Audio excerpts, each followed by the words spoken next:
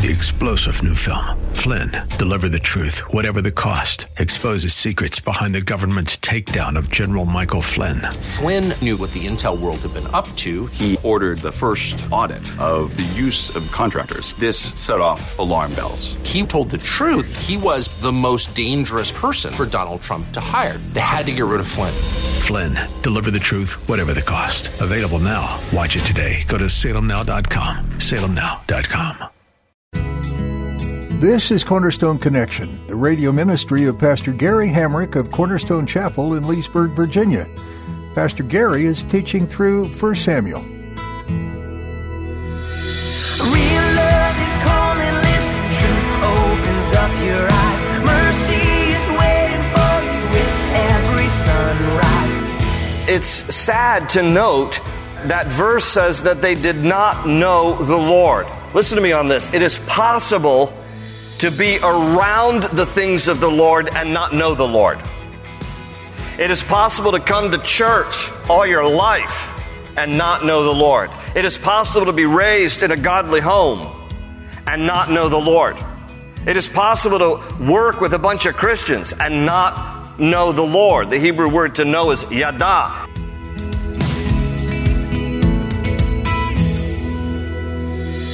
You may have been raised in the church or have no religious background, but there comes a time when we need to make a choice to make our faith our own. Not our parents, not our friends, or whoever has brought us back to Christianity.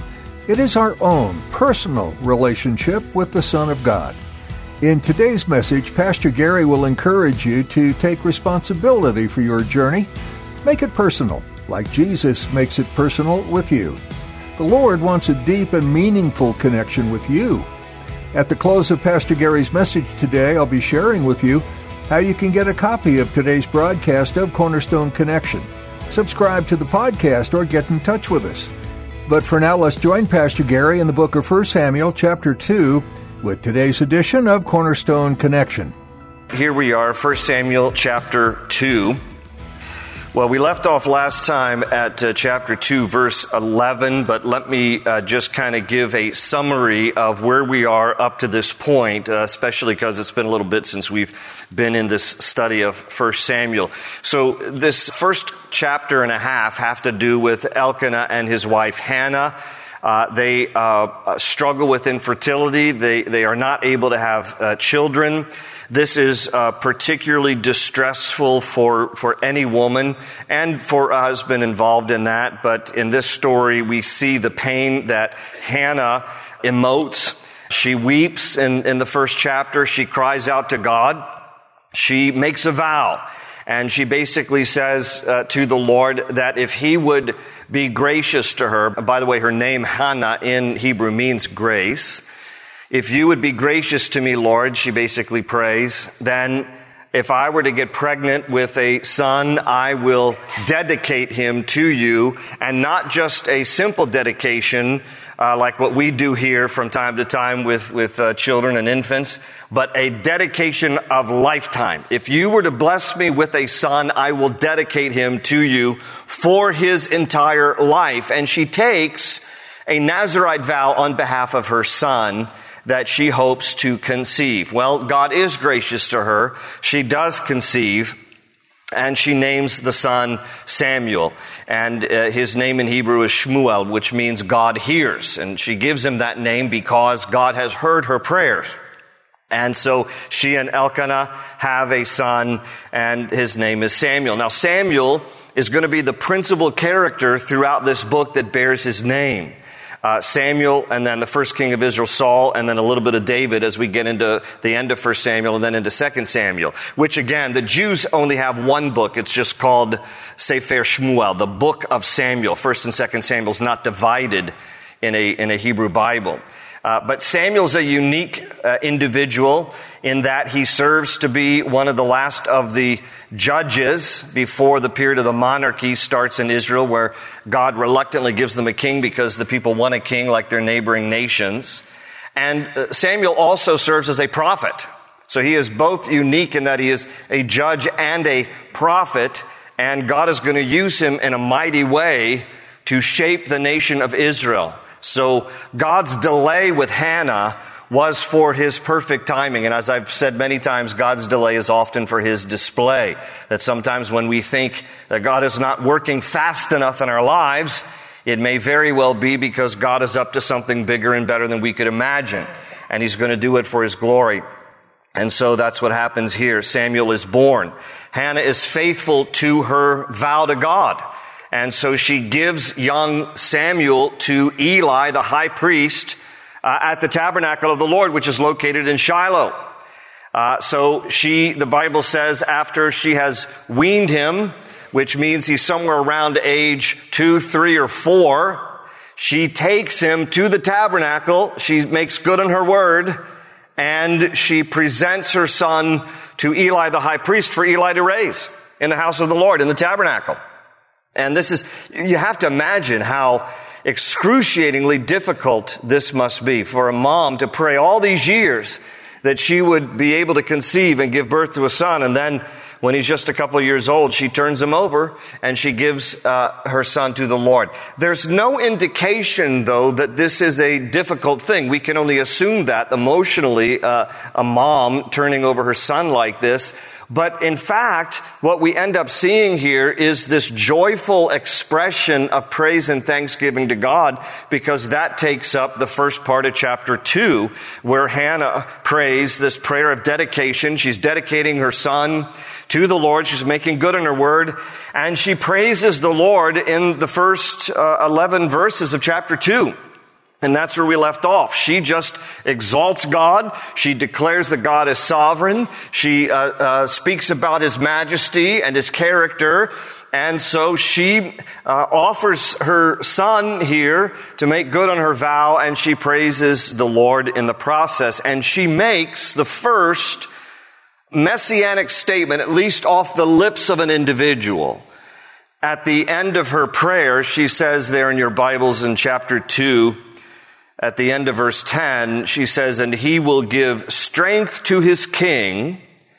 God will give strength to his king and exalt the horn of his anointed. Now, the horn of an animal is always a symbol of strength. So whenever you read the word horn in the Bible, it's a reference to strength. And she is saying that God is going to raise up a king. Now, this is before the first king of Israel has been raised up. There is no King Saul yet. But she is speaking here of someone greater than King Saul. This is a prophetic statement because she says, he, the Lord, will give strength to his king, the ultimate king, and exalt the horn of his anointed. And the word anointed in Hebrew is Mashiach. It's where we get our word Messiah. So the very title for Christ is an anglicized word for Mashiach. Christ means anointed one. Mashiach or Messiah means anointed one. And so the first person in the Bible to utter the words regarding an anointed king, speaking ultimately of Messiah Jesus, is none other than Hannah, as she closes out this prayer of thanksgiving to the Lord. So this is where we left off. And then verse 11 says, and then Elkanah, that's her husband, went to his house at Ramah, but the child ministered to the Lord before Eli the priest. And so there they leave him, and he's now in his, even as a youth, here 3 or 4 years old, I'm sure that Eli put him to work, like clean up some trash around the tabernacle, and that's doing it unto the Lord. Or, go fetch me my ephod, my priestly garment. And he would be doing that, and that was ministering unto the Lord. So there were various ways, I'm sure, that Eli put him to work there in the tabernacle as a way to just use him in his service to the Lord. And so here he is. I mean, this is an interesting picture here. This now older high priest is going to raise a young boy in the tabernacle, and we're going to find out here in the next verse that Eli, which we already actually found out in chapter 1, he's got 2 grown sons already. So now, he's at a later stage in his life, and now he's going to be raising young Samuel here. But verse 12, the next verse, is a sharp contrast to everything we just read from chapter 1 down through the middle of chapter 2 here, because we're going to shift from a very godly family with Elkanah and Hannah and this young little boy Samuel, who's innocent and loves the Lord. And here he is in the tabernacle of the Lord, serving the Lord as this young little boy. And it's this picture of just righteousness and a family that's about, godliness. And then we come to Eli's family. So Eli's the high priest here, and we are reintroduced to his sons. And it says in verse 12, now the sons of Eli were corrupt. They did not know the Lord.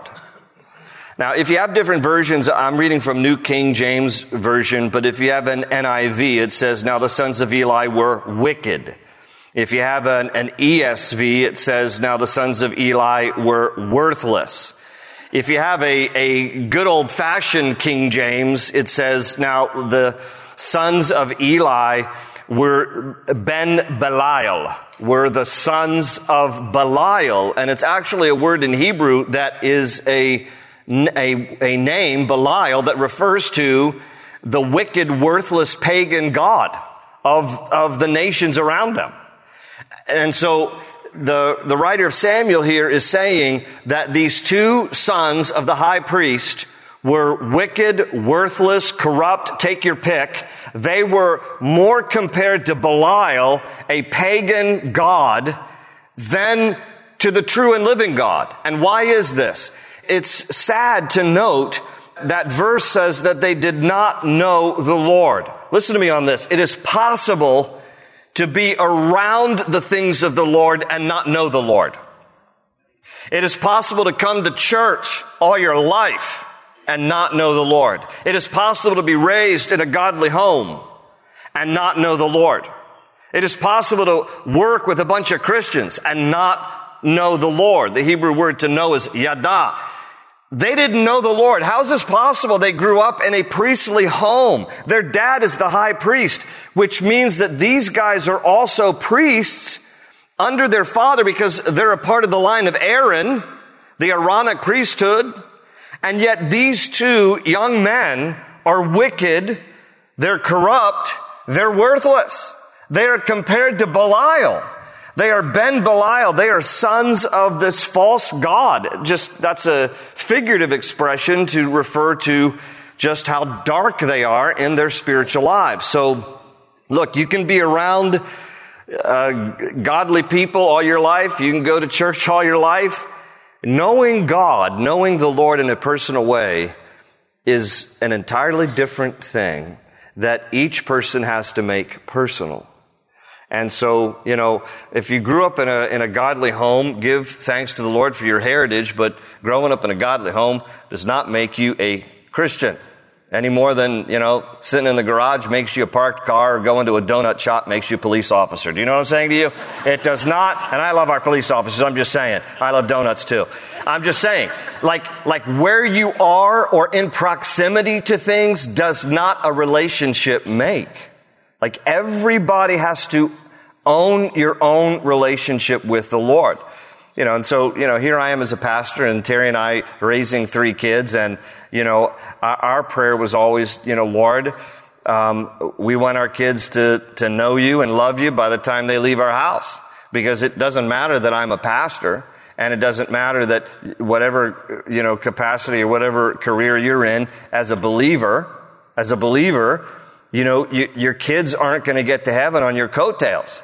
And so you're always praying, Lord, I pray that at some point what they're exposed to translates into a personal relationship with you, Lord. And so we're still praying for our kids, but some of them are a little harder than that. No, but praise God, all 3 of them, came to know Christ early in their lives, and we just give thanks to the Lord for that. And you can't, you can try the best you can. Some people have said to me, have asked me, what do you do in terms of, how you raise kids to be godly when you leave the house? You try to set a good example and you pray for them because they're going to have a will of their own. They have a will of their own and they have to make a decision of their own. And sometimes you can do the best you can as parents and your kids go off the rail and you don't know why. And you can have several children and the majority of them love Jesus. And then there's 1 or 2 who don't. And you're like, well, they were raised in the same home. How come some did? Look, this is all free will. This is human choice. And so you set the best example you can, and you pray for God's grace, and you pray for your kids. But tragically in this home, here Eli is, this high priest, and his kids are completely off the rails. Now we're going to see why they're labeled here as wicked as we continue to read here. So it says in verse 13, and the priest's custom with the people was that when any man offered a sacrifice, the priest's servant would come with a 3-pronged flesh hook in his hand while the meat was boiling. And then he would thrust it into the pan or kettle or cauldron or pot, and the priest would take for himself all that the flesh hook brought up. So they did in Shiloh to all the Israelites who came there. Also, before they burned the fat, the priest's servant would come and say to the man who sacrificed, give meat for roasting to the priest, for he will not take boiled meat from you, but raw. Okay, pause for just a moment. Let me explain what's going on here. When someone would come to the house of the Lord to offer an animal sacrifice, the animal was portioned out in 3 portions. The first portion of the animal was to be dedicated to the Lord. Then the second portion was to be eaten by the priests as part of their provision. And the third portion was given to the worshiper, the one who brought the animal, that they could eat. And what this is telling us is giving us insight into one of the major sin issues going on with Eli's sons. When they would receive worshipers coming to the temple of the Lord, they would just take these hooks and grab out of these cauldrons whatever they wanted, and they took care of themselves first instead of God. And they would actually say to worshipers who were coming, don't prepare the food in advance, just give it to us raw. Now, you could read different commentaries. Why do they want raw meat? And here's what most Bible scholars think. They wanted it raw either because they wanted to prepare it the way they wanted. And the truth is, roasted meat is better than boiled meat. If you like boiled meat, that's a problem, really. I mean, a barbecue and getting that fat just melting and sizzling on a grill, that's delicious. But when you're just like boiling it, that's disgusting. It's rubber, makes good soup, but it's not good, for dinner like that. So it's either because they wanted to be able to prepare it the way they wanted to prepare it, or they wanted it raw because they would turn around and sell it and make a profit and line their pockets. So either reason is not good, because at the end of the day, what they're doing is they're taking the first portion, which belongs to God, and they're taking it for themselves. And they are threatening the worshipers when they come too. It's like, give meat for roasting to the priest, for he will not take boiled meat from you, but raw. So, they're threatening these people. In verse 16, and if the worshiper said to him, well, they should really burn the fat first. In other words, give it to the Lord, roast it before the Lord. Then you may take as much as your heart desires. He would then answer him, no, but you must give it now. And if not, I will take it by force. There's nothing, worse than coming to church and being met with like the mafia. They're shaking you down for your offering. And that's what's happening here. These priests, and by the way, their names are Hophni and Phinehas. We're introduced to them in chapter 1. Hophni's name in Hebrew means boxer or fighter. Okay? So they're living up to their names. Like, give me your sacrifice or I'm going to punch you. So that's Hophni. And then Phinehas, his name in Hebrew means face of brass. Face of brass, or it can also be translated mouth of a serpent. Okay? So you got boxer and you got mouth of a serpent, and they're greeting you as you're coming to church. And like, give us your offering right now, because we want it for ourselves. And so the people here, they push back. They're like, you should really burn it first. You should really, look, the people know the scriptures and they're wanting to obey it more than the priests, more than Hophni and Phinehas. They're correcting them. You should really sacrifice that first to the Lord. They're like, no, give it up or we're going to rough you up. And so that's the way they're treating them. And so verse 17, therefore the sin of the young men was very great before the Lord, for men abhorred the offering of the Lord. ESV says, for they treated offerings to the Lord with contempt. So that's the first insight we have into their sinful hearts. But like they did not want to worship the Lord, and they didn't want other people to worship the Lord. They wanted to take the animal sacrifices for themselves. They wanted the best of the cut of the animal so that they could either indulge themselves or sell it for a profit. So they're corrupt. They're wicked. They're worthless. They're sons of Belial. All right? They're around the things of the Lord, but they don't know the Lord.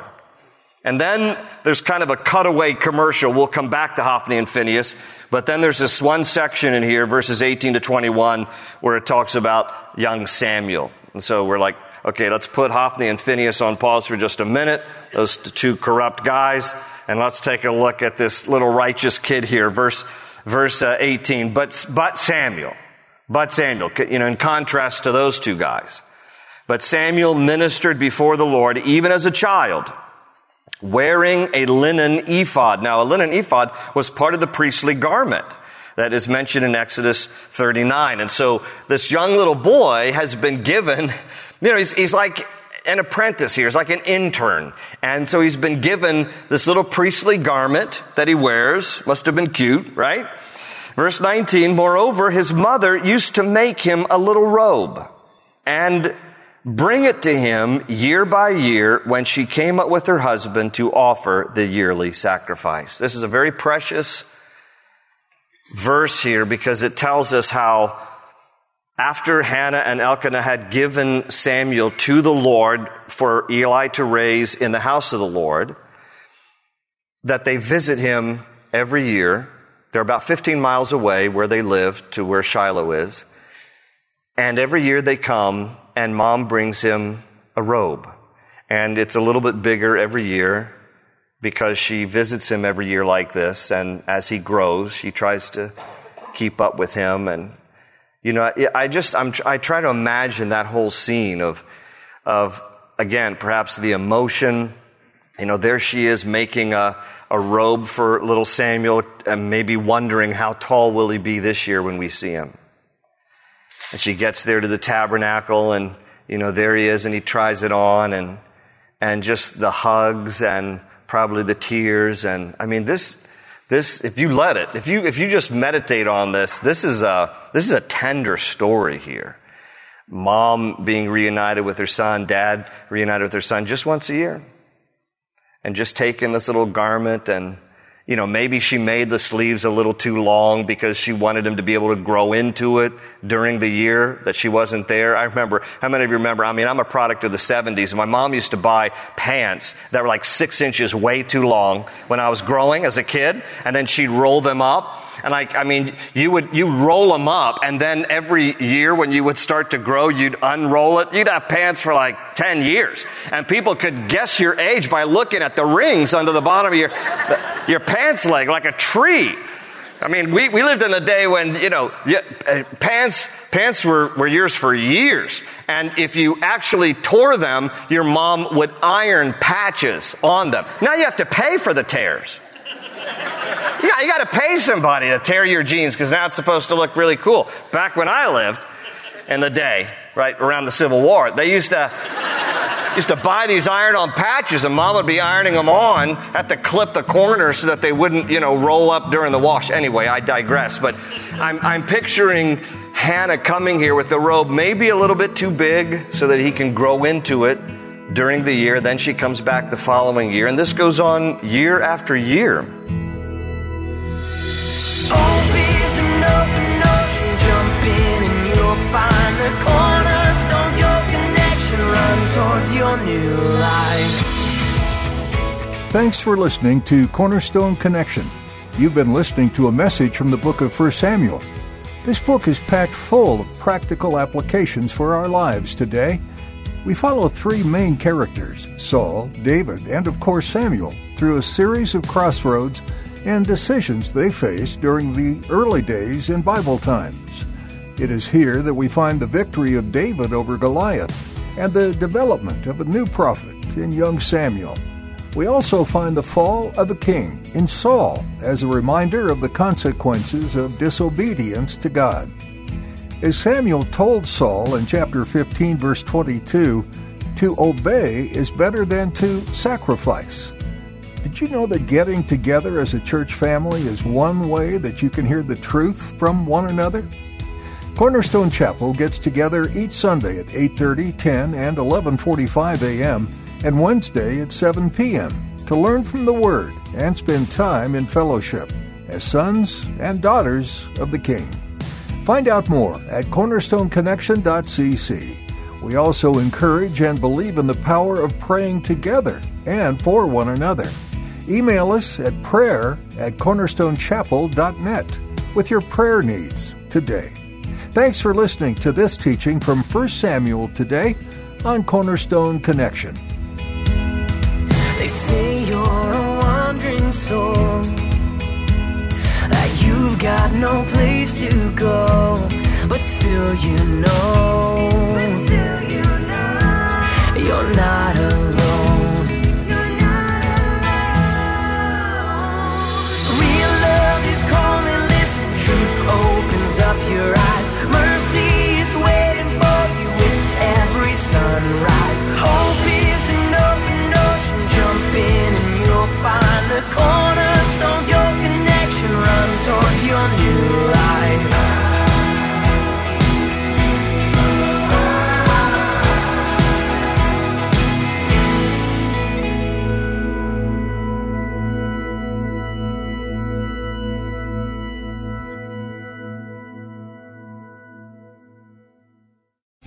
Three-star General Michael J. Flynn, head of the Pentagon Intelligence Agency, knew all the government's dirty secrets. He was one of the most respected generals in the military. Flynn knew what the intel world had been up to. He understood its funding. He ordered the first audit of the use of contractors. This set off alarm bells. The explosive new documentary, Flynn, Deliver the Truth, Whatever the Cost, uncovers the facts behind this scandal. Flynn told the truth. He was the most dangerous person for Donald Trump to hire. I find out the worst enemy that I'm going to face in my life is right here in America. They took my assessment and they wanted me to change it. And I was like, I'm not changing it. They had to get rid of Flynn. With in-depth interviews, archival footage, and never-before-seen personal records of the man behind the headlines. I just felt like I was drowning. Flynn, Deliver the Truth, Whatever the Cost. Available now. Watch it today. Go to salemnow.com. salemnow.com.